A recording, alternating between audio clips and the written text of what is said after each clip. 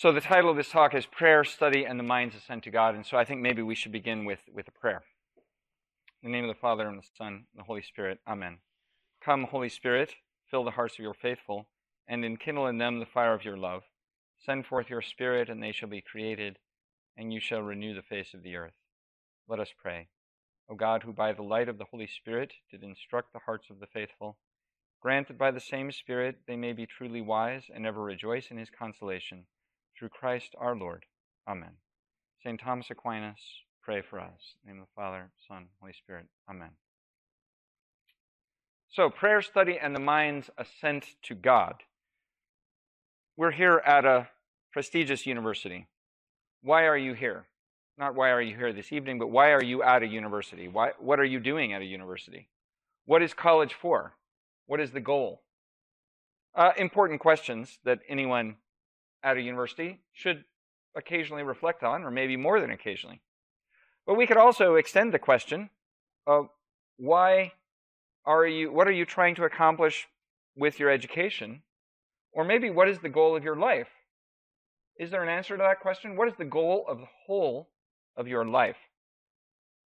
What does Christianity tell you about that? Actually, that's going to lead us to a discussion of the ascent of the mind to God. The overarching goal of life for Christianity has to do with this.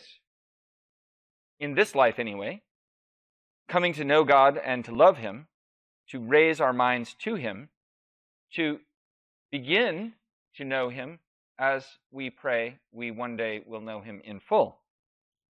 But the overarching goal of life in Christianity, that Christianity proposes to the world, is very different from the goals proposed by our secular culture.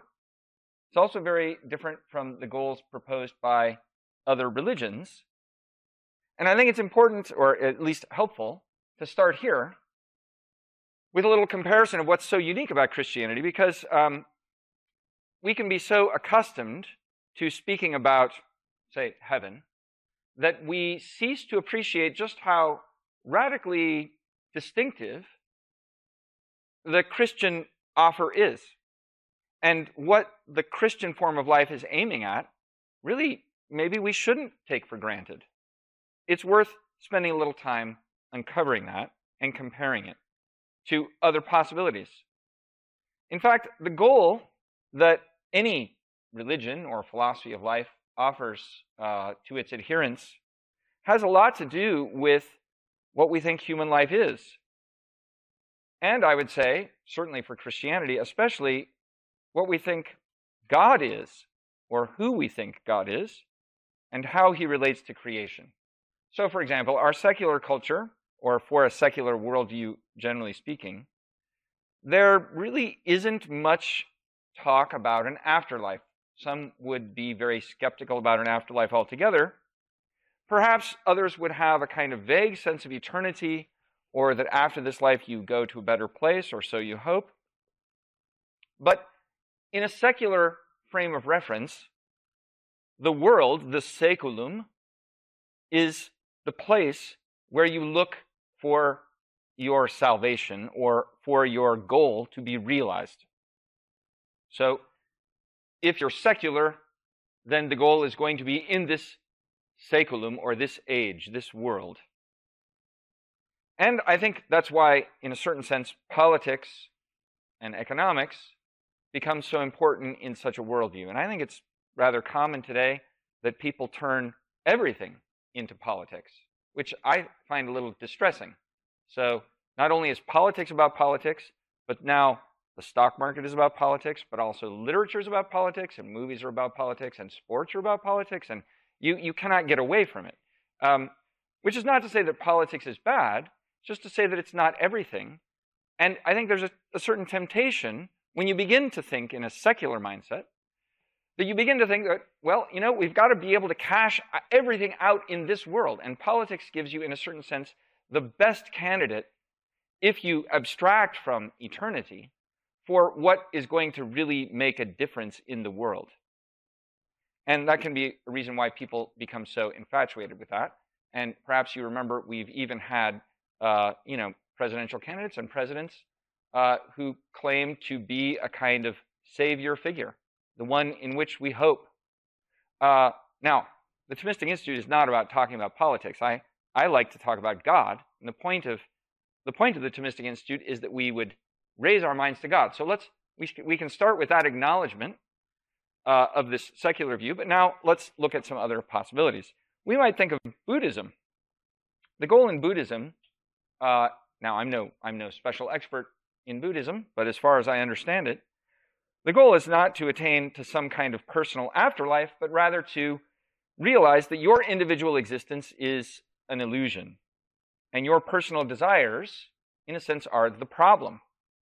The aim for the Buddhist is thus to escape your personal, or transcend, your personal thoughts, your personal experiences, and especially your personal desires, so that, in a sense, you reach the state where you cease to be a distinct person.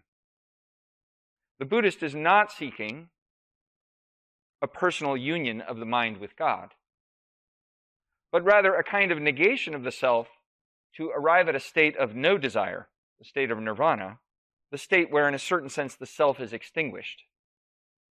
And to recognize from the Buddhist perspective that that's the truth about this illusion that I am somehow distinct. Islam offers something very different again. For Islam, God is utterly transcendent. So the Islamic religion calls for obedience to God's commands. There's a heavy emphasis on obedience. As I understand it, Islam actually refers to obedience. And this obedience might even need to be irrational. At least Allah is above reason and can command things that may seem to us to be unreasonable. So the goal is not to have some kind of union with God with your mind. That's considered to be impossible, given that God is utterly transcendent. Rather, it's to obey what God tells us to do, a God who is above you and ultimately incomprehensible to you. Pope Benedict XVI, in his famous and famously controversial Regensburg Address, raised this very point and contrasted it with Christianity in its understanding of the possibility of the mind to know God. So the Regensburg Address, if you haven't read it, I highly recommend it to you. Very interesting, not only for what it says about Islam. In fact, I don't think that was Pope Benedict's main point. His main point was to reflect on what Christianity believes about God, and God who is the God of not only faith, but also of reason. So you'll find this on your handout. The first quote I've given you on the handout is from Benedict XVI's 2006 Regensburg Address. And he said this: "For Muslim teaching, God is absolutely transcendent. His will is not bound up with any of our categories, even that of rationality.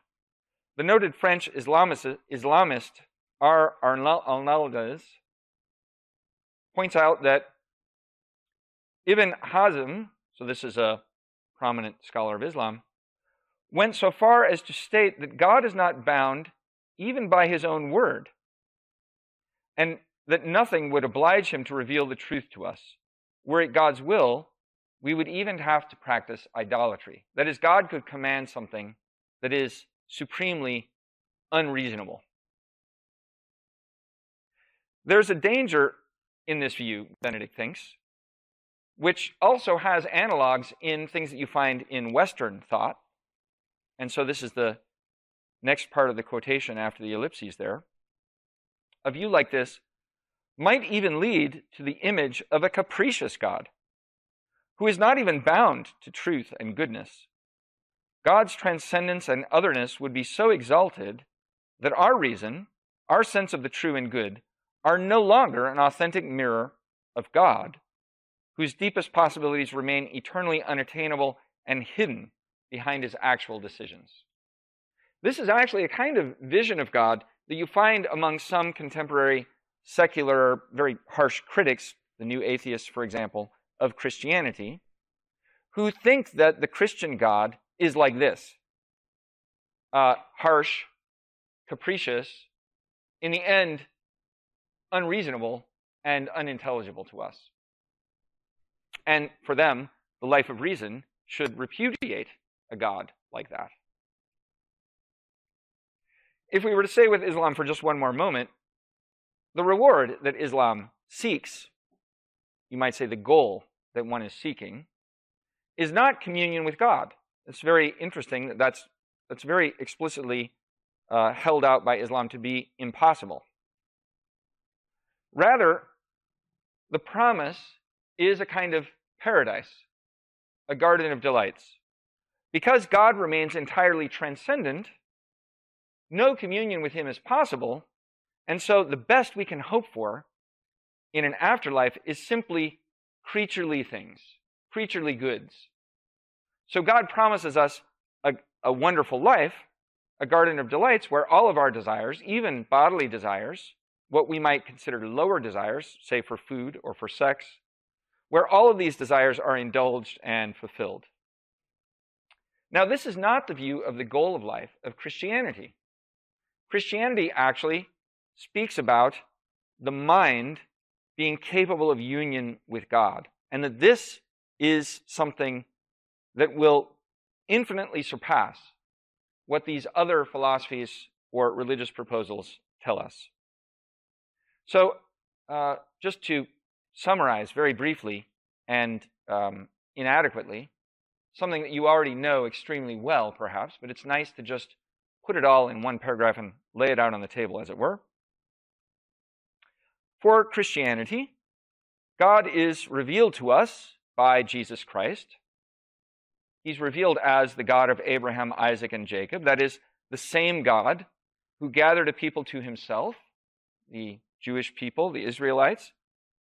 The same God who, through Moses, taught this people his divine name. Exodus 3:16, Moses encounters God in this mysterious epiphany at the burning bush. And God reveals his name, I am who am. Or I am he who is. God is. And this is his name. This is his mysterious identity. The same God who is revealed through the law and the prophets. God gives Moses the Ten Commandments. But above all, we learn through Christ that God is Father, Son, and Holy Spirit. God is a trinity of persons. So God is personal. And God wants to be in relationship with human persons. He invites human persons into his life. That's what we see already in Moses' encounter with the burning bush and God drawing a people to himself, a people that would belong to him. But we see it revealed even more clearly in Jesus Christ. We see that God saves us through the death and resurrection of the divine Son, Jesus Christ, who offers us the hope and promise of forgiveness of sins and resurrection from the dead in order to live in an eternal communion of life and love with God himself. There's a key scriptural text which summarizes this in a very compressed form, and which was immensely important, has been immensely important throughout the history of Christian reflection on the possibility of us being raised up to God. The text is found in the second letter of Peter in chapter 1. So it's a text from the New Testament of the Bible. And you've got it on your handout. It's the second quotation there. We can just read it very quickly and then kind of go back and pick out a few important elements. May grace and peace be multiplied to you in the knowledge of God and of Jesus Christ, and of Jesus our Lord. His divine power has granted to us all things that pertain to life and godliness, through the knowledge of him who called us to his own glory and excellence, by which he has granted to us his precious and very great promises, that through these you may escape from the corruption that is in the world because of passion, and become partakers of the divine nature. That last line is the one that's so important. Church fathers in the ancient Christian world frequently turned to this passage, that we have the promise of becoming sharers in the divine nature. And also St. Thomas Aquinas put it at the center of his account of what is distinctive about the Christian life. So, notice the key themes that you find here. Christ gives us his divine power. That pertains to life and godliness. How? Through knowledge of him who called us to his own glory and excellence. So, this is an extremely important theme in the early church, actually in response to some early heresies about the person of Jesus Christ. In Christ, the eternal Son of God, the Word of the Father, assumed our human nature and united it to himself, united it to the divine Word, to God himself. And in assuming a human nature, he assumed a complete human nature. He did not just assume a body. He assumed a soul. He assumed a mind.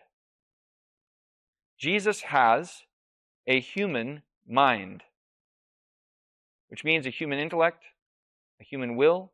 This is so closely united to the Word of God that it is absolutely filled with divine knowledge. And therefore he becomes the revealer par excellence of God to the world. But he also is the best example, the best instance of the raising up of a man to God. So it is possible for a human being, if you can call Jesus a human being, there's a theological quibble about whether we can say that. We can certainly say he's a man. His being is divine, which is why some people don't like to say he's a human being. Well, he's a divine being with a human nature. Some people will quibble about that. But we can certainly say he raises up our human nature to unite it with the divinity. And he does it with also the highest part of the human being, which is the mind. So, Gregory of Nazianzus, St. Gregory of Nazianzus, one of the great church fathers, which Thomas Aquinas read and picked up on this theme from Gregory of Nazianzus, emphasizes that a human mind is joined to the Word in Christ, and therefore our mind is elevated and healed by the incarnation of Christ. What previously was darkened with ignorance and sin now has the possibility of sharing in the perfect glory of the eternal Word himself. It can be filled with knowledge, grace, and love of God in our minds. So that through Christ we become capable of doing what Jesus tells us to do. So this is the next text, Matthew 22, 37 to 40, a very famous text. Jesus asked, what is the greatest commandment in the law? And this is his reply. And we're very familiar with it, but do we really think about it enough? You shall love the Lord your God with all your heart and with all your soul. Okay, but that's not enough. And with all your mind. So this is a question for you. Do you love God with your mind? It's a question that Dominicans love to pose because this is a very special, I think, part of the Dominican charism, is to try to use every resource of our mind in the service of the love of God. So Jesus says this is the first and greatest commandment. All right, let's return to the quotation from the second letter of Peter because we haven't gotten to the best part yet. We've been talking about the knowledge that Christ grants us. And the text goes on. He has granted to us his precious and very great promises, that through these you may escape from the corruption that is in the world because of passion and become partakers of the divine nature. The Church Fathers and Thomas Aquinas think that this is enormously important. We are offered a share in God's own nature. Our nature can actually be raised up to share in God's nature. And God is truth itself. He is wisdom itself. He is love in itself. So if we share in that divine nature through the knowledge of Christ, we are being made like God. This is closely tied to the doctrine of the imago Dei, that is, the image of God. So, perhaps you're familiar with this idea that we're made in the image and likeness of God, right? Very common thing to say. And how are we in the image and likeness of God? Are we in God's image because we have a physical resemblance to him? I mean, you may be in the image of your father or your mother, and somebody says, yes, she has her mother's eyes. He has his father's nose. Do we say, he has God's nose? Yes. No. I mean, obviously, God does not have a body. Not in his divinity. In Christ, of course, he's assumed a human nature. So we can talk about Jesus having a body. He has a body as man. But we're not talking, when we talk about the image of God, about a physical resemblance. What are we talking about? We're talking about a spiritual resemblance. Especially through a spiritual activity. The activity of knowing and loving. Because God's own eternal and blessed life consists precisely in this, knowing and loving himself. And in knowing and loving himself, he knows and loves all things. God knows the world through himself. He doesn't learn from the world. He's the source of the world. And this is also what we are invited to in the Christian life, a life of knowing and loving God in some measure as he knows and loves himself. So our mind really is made to rise up to God and to begin to share in the divine life, to have a share in the divine nature. This is Christ's promise to us. And we do this precisely as our mind rises up to God. That's the highest part of us, the most important part of your sanctification, your most important part of your journey towards God. It's not a journey from point A to point B, a geographic journey. It's a spiritual journey, and it happens above all in your soul, but even more specifically, in your mind. Okay, so with this, let's return back to the title of this talk. Prayer, study, and the mind's ascent to God.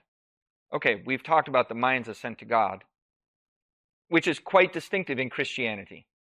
So other religions don't propose this kind of thing. But Christianity does.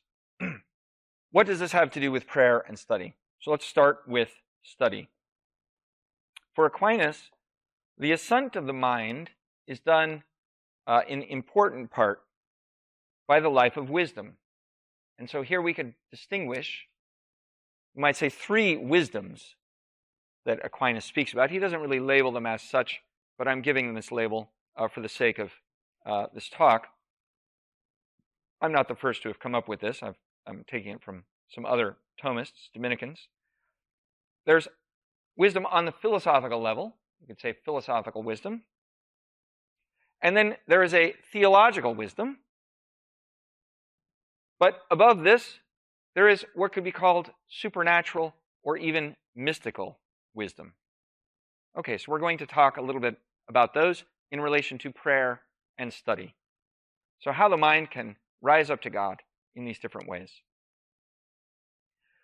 Let's get a little maybe nugget from Aquinas with respect to wisdom. And that's the next quotation, the last quotation on your handout. I didn't want to give a talk, the first live Thomistic Institute talk at Texas A&M, without actually reading from a text of Aquinas himself. So this is from one of Aquinas' great works, the Summa Contra Gentiles, Book 1, Chapter 2. Among all human pursuits, he writes, the pursuit of wisdom is more perfect, more noble, more useful, and more full of joy. It is more perfect because insofar as a man gives himself to the pursuit of wisdom, so far does he even now have some share in true beatitude. And so a wise man is said, blessed is the man that shall continue in wisdom. That's from the book of Sirach.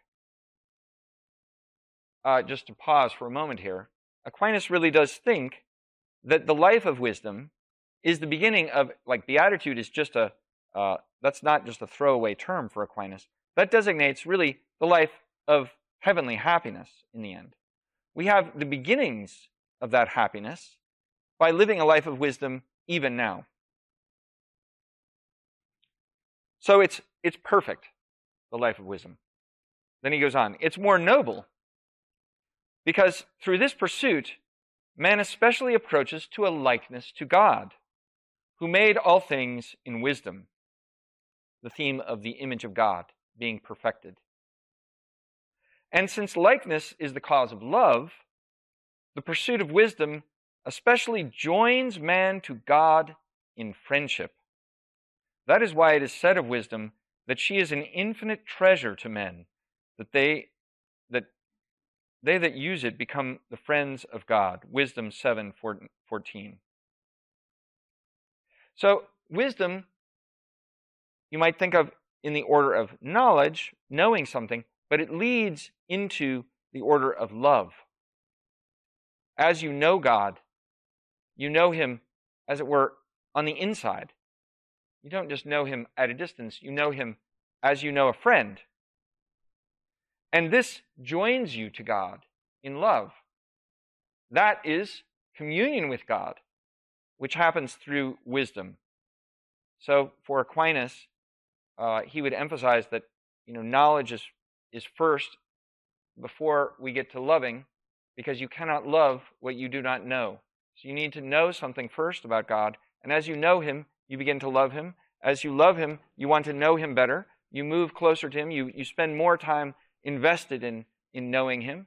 And as you grow in your knowledge, you grow in love. And so it's a virtuous cycle. And he thinks that this produces a real friendship with God. In another text from the Summa contra Gentiles, Aquinas says something very interesting. He says, God is so high above us that we can't know very much about Him in this life. But even a tiny drop of the knowledge of the highest things is extremely valuable and gives the greatest joy. Metaphysics is the philosophical discipline that examines reality as a whole, or being as being, what is. And when you reach this level, you are actually now trying to understand what is and why is it? Where does it come from? And it raises ultimate questions that lead you to God. So we want to know the first and ultimate sources of things, the first and ultimate cause of things. We know that cause through its effects, and we're able to arrive at some knowledge that the cause exists through the effects that we encounter. Aquinas thinks that our mind, endowed with the light of natural reason, is capable of this kind of reflection. But he also thinks that there is something higher than this philosophical wisdom. So philosophical wisdom gives us a knowledge of causes. And the highest causes is, knowledge of the highest causes gives you the highest wisdom. You're able to understand the whole of reality if you can understand what causes it, why it exists, where it comes from, where it's going. But so that is, in a certain way, philosophical wisdom. But now I'd like to talk for a moment about theological wisdom. Aquinas thinks that theological wisdom is extremely important and in a certain way higher, well, not in a certain way, definitely higher than philosophical wisdom. It begins with divine revelation. Above all, the revelation that we have through sacred scripture, and especially through Christ. To accept that revelation requires, as a presupposition, faith. So faith is necessary to believe that these things that God reveals are true. Aquinas thinks believing them is a reasonable thing to do, but he does think that reason cannot simply prove all the things that faith holds out as true for us. Some of the things that faith tells us, reason can also conclude to. So that God exists, faith tells you that, so does reason. But there are some things, like that Jesus is true God and true man, or that God is a trinity of persons. These things faith, you can only know by faith. Reason cannot prove them. Theology, or theological wisdom, begins from the starting point of sacred scripture, of God's revelation of Himself, and then applies all of the powers and resources of the human mind to understand what God has revealed to us. And so here you have, in a certain way, the coming together of a life of prayer and a life of study. We've talked about the acquisition of philosophical wisdom, the kinds of things you do in the university, like this one, requires study, the application of the mind to master a certain discipline, to come to know what is real. But this can also be combined with prayer, especially when the object is God, and the object of faith is God himself. So, what we begin believing in faith, our mind then can work on and probe and extract, as it were, the intelligibility of what has been revealed to us. And that is a very rich and beautiful experience to have. So it's a good reason to study theology. So I don't know how many of you have ever thought about studying theology, but I'm a theology professor. I started off in a university studying secular subjects, history, philosophy, politics, economics. I went to law school, really enjoyed being a lawyer, loved studying law. But when I began studying theology, I discovered something that I loved even more than all of those things. Those things are wonderful, but theology, in my opinion, is even better. And it's because it brings the mind even closer to the highest truths. The church has a theological tradition, has a body of magisterial teaching that is very, very helpful in this task. So not only studying Scripture, but also studying Scripture in light of the doctrines and traditions of the church helps us go even deeper into the intelligibility of what God is revealing. And through the grace of God, we may even receive the lights coming from grace that give us access to a higher wisdom and a higher prudence, a prudence that belongs to God himself. And this is where really I'd like to conclude now with some words about prayer and the life of the mind, or prayer and study as ways to raise the mind to God. So it's certainly possible to raise the mind to God by studying things of this world. Aquinas absolutely believes that that's true. You do it by being a good student of chemistry, of physics, of engineering. You study the things in the world, and by doing it well, you come to some real knowledge of reality, the source of which is God. And so there is no problem giving yourself to in very full and robust way to studying the things of this world. Especially, or you might say, as long as you remember to refer them to God, who is their source.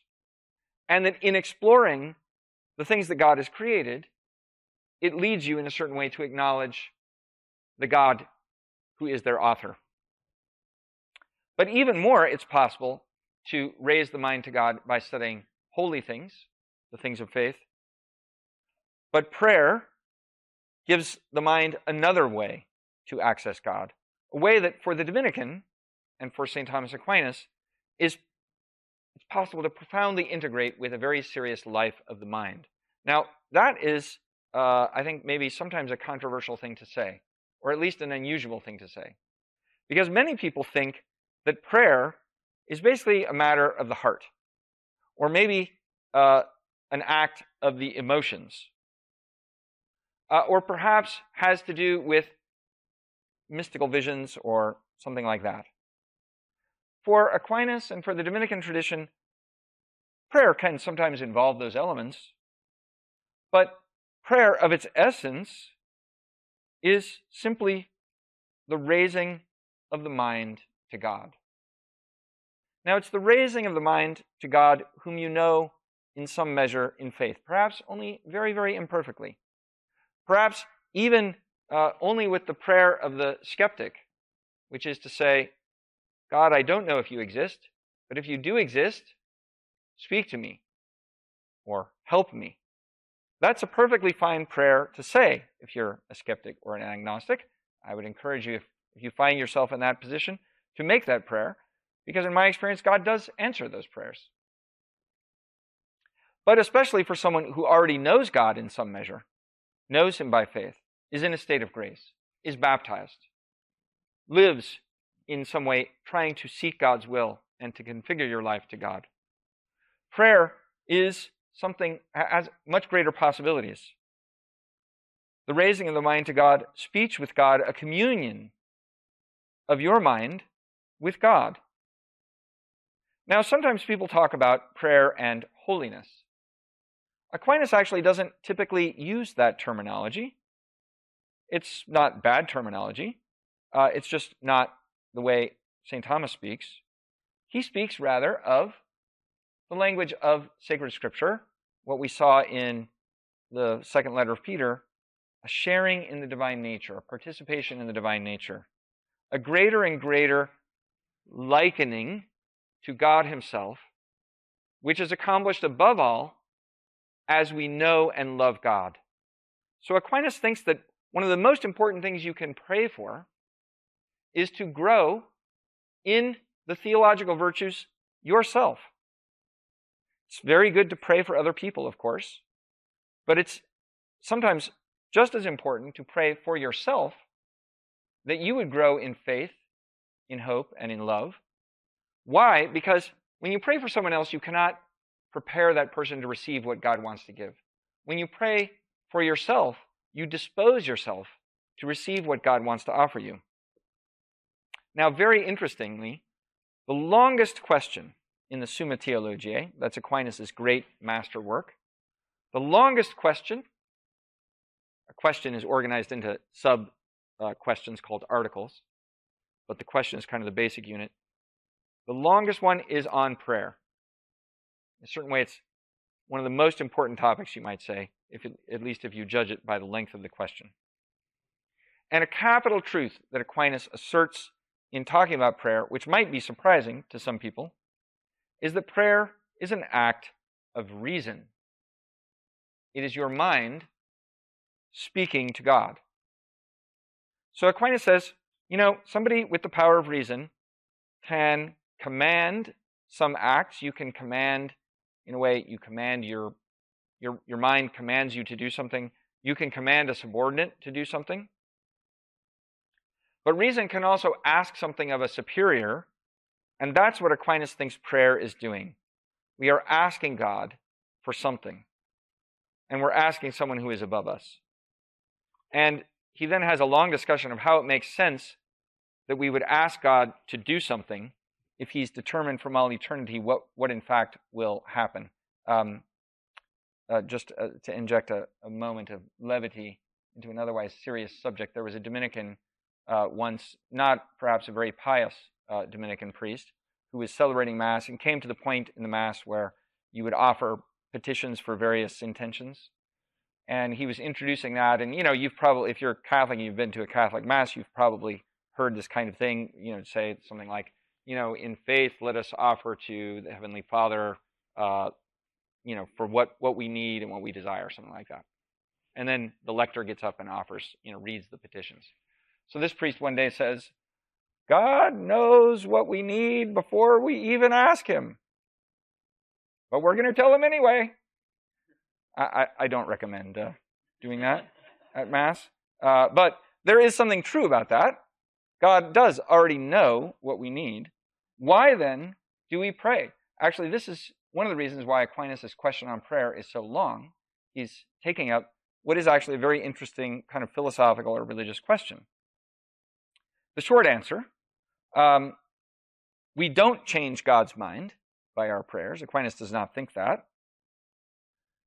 But sometimes, Aquinas says, God wills from all eternity, you might say in his divine immutable will, he wills from all eternity that he will only give certain goods in response to our asking for them. And by asking for them, we dispose ourselves to receive them. So prayer is actually part of God's providential plan. Why does he do it that way? Why doesn't he just give us the good things? Because he doesn't want us to remain far from him. He wants us to draw near to him. He wants us to raise our minds to him. And so part of God's reason for giving us good things when we pray is that we would more and more raise our minds to him. He is infinitely good, and he wants nothing more than to share that goodness with us. In fact, that is the reason why God has created us. He is not made better off by having made the world or having made you or me. There's nothing I can give God that he does not already have. The wonderful thing is he wants to give you good things. Even more, he wants to give you nothing less than himself.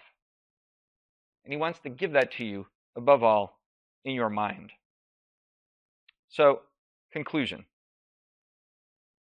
There's a book written by a Carthusian. I don't know if you've ever heard of the Carthusians. It's a Catholic religious order, a monastic order. There's a movie about them called Into Great Silence, which is it's a documentary. It's a beautiful movie if you're a film student. It's also very good to help you fall asleep if you're having trouble falling asleep, because it's like a 2.5-hour movie with like basically no dialogue. It was shot all in this monastery with no artificial lighting. So it's all just the light of the sun. So it's cinematographically, it's amazing. But the Carthusian life is a life of being alone as a hermit, living only for God. So there's this little book written by a Carthusian, which I read, that says that God is perfectly simple. Perfectly simple. We are complicated. So our spiritual life really is not to become more complicated, more refined, to know a whole bunch of new things. It's actually to enter more and more into God's divine simplicity. So even our spiritual life is not a matter of entering into some mystical knowledge that gives us complex secrets to the meaning of life and the universe. That's the kind of popular imagination of what mystical knowledge is about. But this Carthusian says that's not what it's about at all.